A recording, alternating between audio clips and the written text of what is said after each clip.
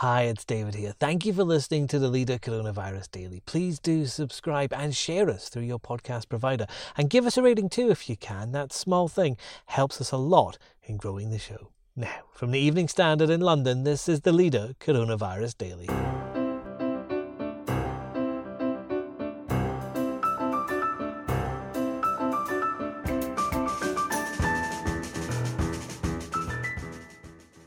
Hi, I'm David Marsland. The post-lockdown lessons learned from a sword-fighting banker who bankrupted France. John Law was a financial advisor, effectively, to the French government. It turned out that Law himself was a pretty untrustworthy character, had been involved in the duel in Bloomsbury Square, and an awful lot of people lost a lot of money, including the French state. Economist Stephen King on how the tragedy of John Law 300 years ago is informing decisions today and how a bad bank could help the UK. And there's a lady who I've seen every day since the start of lockdown skateboarding around Peckham, and I actually spoke to her the other day. She started rolling around with a broom. Evening Standard features writer Sam Fishwick on the creative ways some are commuting to work, along with advice on how to do it more traditionally.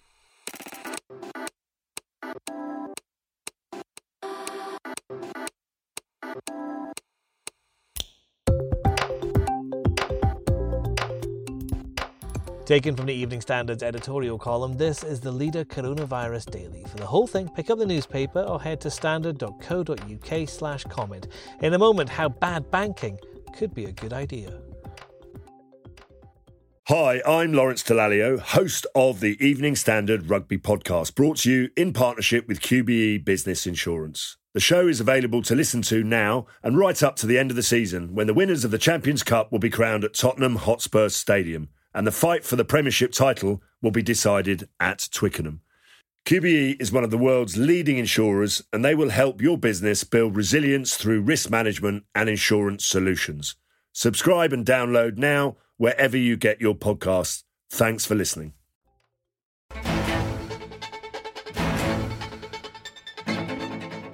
Economists were a bit of a different breed in the 17th century. In the Evening Standard, columnist Stephen King's written about John Law, who killed a rival with a sword in Bloomsbury Square, escaped jail, and to cut a long story short, went on to bankrupt France and arguably cause a revolution there. The name sends shivers down the spine of many a modern-day economist, because what Law did in Paris shows the fragility of a country's solvency. We'll be talking to Stephen in a moment, but the name's come up because the UK needs a way to revive a struggling economy without endangering its future. One proposal is a bad bank, which our editorial column thinks could be a good idea.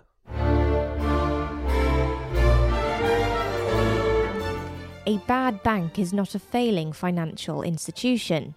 It's the term given to an organisation that is set up by a government to help other failing firms return to health. At the moment, the government is extending loans to thousands of small and medium-sized companies that would otherwise go bust. However, behind the scenes, the Treasury has also been negotiating much larger bailouts for big companies like airlines and steelmakers. In return for assistance, the government is considering taking equity stakes as well as making loans, so that the taxpayers share in the upside if the company recovers. The civil servants apparently want to repeat the idea they came up with for RBS and Lloyds of giving them to an arm's-length government agency to run, so they are free from political interference. That freedom works on paper, but not in the real world of democratic politics. The only answer is to make the government ownership as brief as possible. Don't get hung up with talk of making a profit on the sale. We're not out to make a quick buck. We're out to save the economy and get the free market back onto its feet.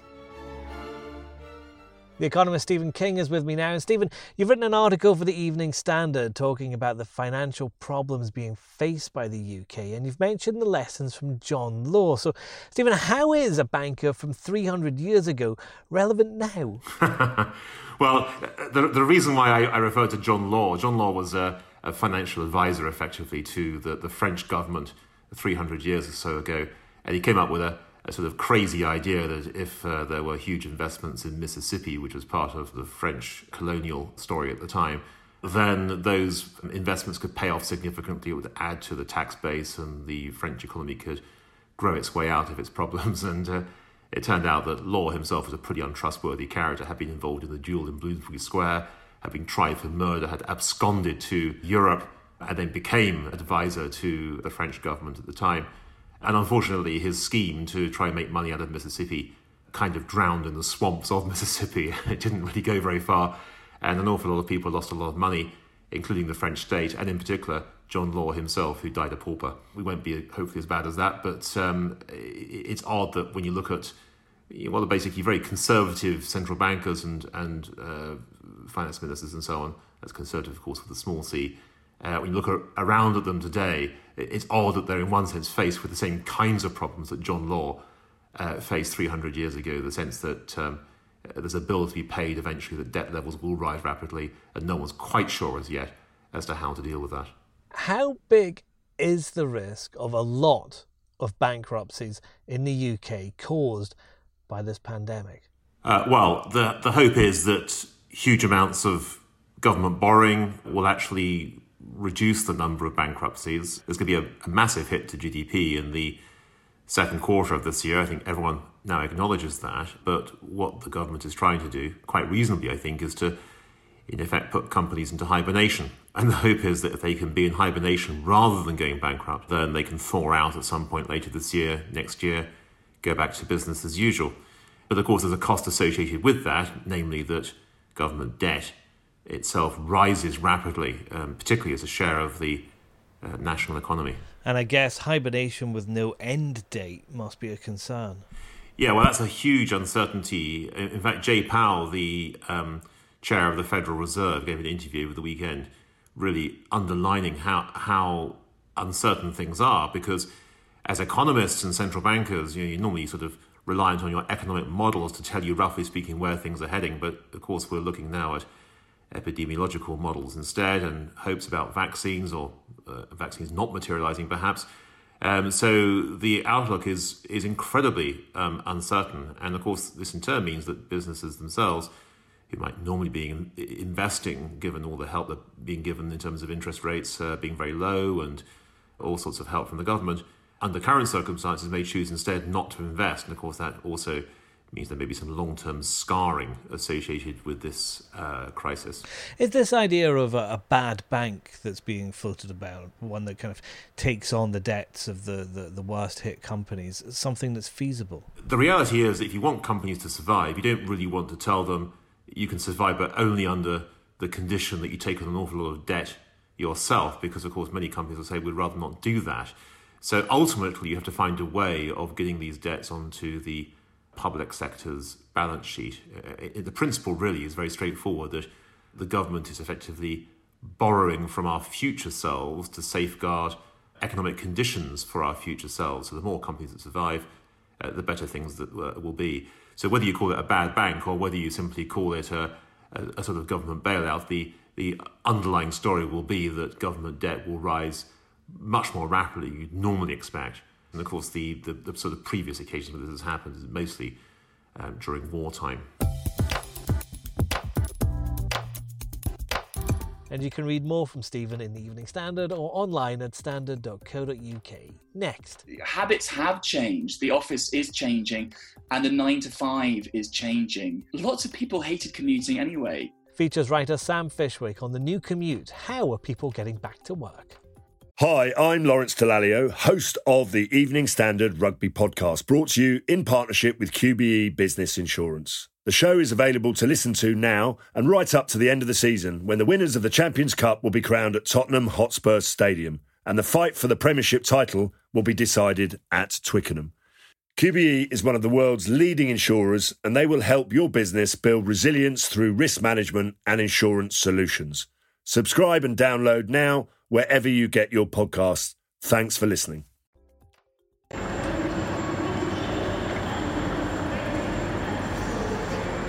There were more trains running, but there were definitely fewer passengers getting on or off at Waterloo Station. People are supposedly going back to the office, but they're apparently not using traditional routes. The trains are relatively quiet, really, at the moment. It wasn't that packed on the tube, but they were sitting like at least 2 seats apart. I'm noticing my trains are a bit busier. I mean, I say busy. 10 people a carriage isn't that busy, but still a bit busier. So how are people getting to work? Evening Standard features writer Sam Fishwick joins me over Zoom. Sam, are people finding different ways of getting into the office? I mean, the numbers last week suggested that since Monday, when obviously the Prime Minister invited anyone who couldn't work from home to return to work, they've had an uptick of about 10% on the TfL network. Now, they're obviously hoping that the TfL network remains largely empty. They can take, TfL have said, a capacity of 13 to 15% of peak capacity on the tube. So from people I've spoken to, they're hoping for a 20 to 30% uptake on single person vehicles, so scooters, bicycles, whether that's your own bicycle or scooter or one you've hired. People are going to have to take a financial hit though. I mean, bikes aren't cheap, are they? Yeah, bikes aren't cheap. I mean, the Cycle to Work scheme, which is the scheme by which most people who work get some financial support towards a bicycle, they've seen a 200% increase in people signing up. And I know from speaking to a few stockists that they're just struggling to they don't have the bikes, frankly. They're not used to this kind of demand. And yeah, bikes aren't cheap. Scooters aren't cheap. People get tired, David. You've got Londoners who do work more than one job and even who work a single job, and they just want to slump on the tube and be rolled home. And then you've got that issue that the thing that would put a lot of people off doing things like getting a bike or taking a scooter to work is that there's a perception that it's really dangerous. But is London itself changing? There's lots of kind of cones out there on the streets if you go out, and it looks like there are more things like cycle lanes going in. Yes, that's absolutely right. It is changing. It's quite exciting. London is quite ahead of other sort of cities of a similar stature around the world for this.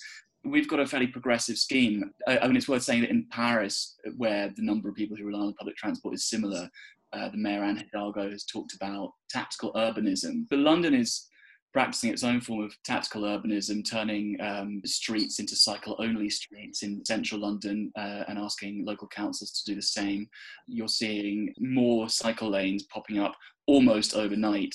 Grant Shapps, the Transport Secretary, has allocated £250 million to UK-wide programme of sort of cycle lanes, and also significantly expanding pavements. You're seeing pavements being doubled in size rapidly, because I think half of journeys in London are under 3 miles. The hope is that people will want to just walk to work. Yeah, I mean, can a fat bloke like me, who is incredibly handsome in a Danny DeVito style of way, realistically get on a bike and get to work? Well, David, you're clearly a very svelte figure, but I do take the point that interestingly, studies have shown that people are far more likely to walk than they are to cycle. In studies that previously been done, there's been no extra take-up when governments have encouraged cycling and walking in cycling, but the number of walkers has doubled. I think it serves a double purpose, and if we are going to take weight as an issue, studies from the University of Glasgow have shown that obesity in Britain is an enormous risk factor for more severe cases of COVID-19 related illnesses in hospitals, and this idea that we need to get virus fit is going to be quite a sort of crucial plank of public health planning in the years to come anyway. And I wonder if in London, even before all this began, I wonder if people will be looking at different, more creative ways of getting to work, because here in this city I've seen people riding pianos to work. There was once a rubber duck going up the Thames. There's all kinds of ways of getting to work. Do you think we're going to see some slightly unusual commutes coming up? I've always loved the people who commute to work via canoe down the Thames and down the canals. There's a lady who I've seen every day since the start of lockdown skateboarding around Peckham, and I actually spoke to her the other day. She started rolling around with a broom. She said she didn't like the gym. Skateboarding is her new form of lockdown exercise, and the broom is so that she can sweep any pebbles that she comes across out of her way. Should we encourage the return of the horse-drawn carriage? It might be romantic. It might make a nice change in pace. I think the thing that's worth saying, David, though, is that you're going to see a lot less people commuting. Habits have changed. The office is changing, and the 9 to 5 is changing.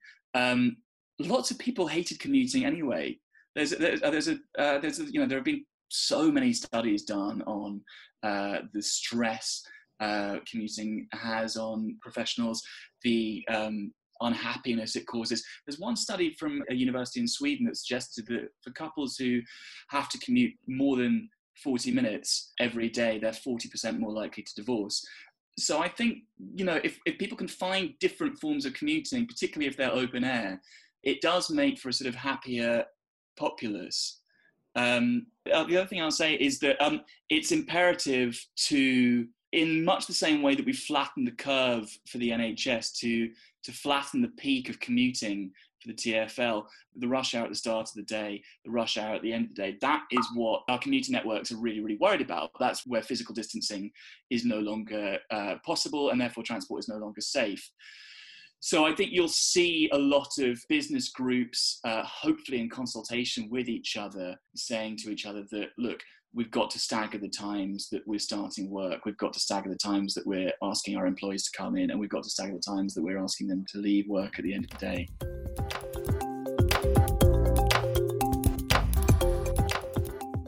And that's the Leader Coronavirus Daily. You can keep up with all the latest COVID-19 developments with the Evening Standard's live blog, which you'll find at standard.co.uk. And we also have morning briefings available at 7 a.m. through your smart speaker.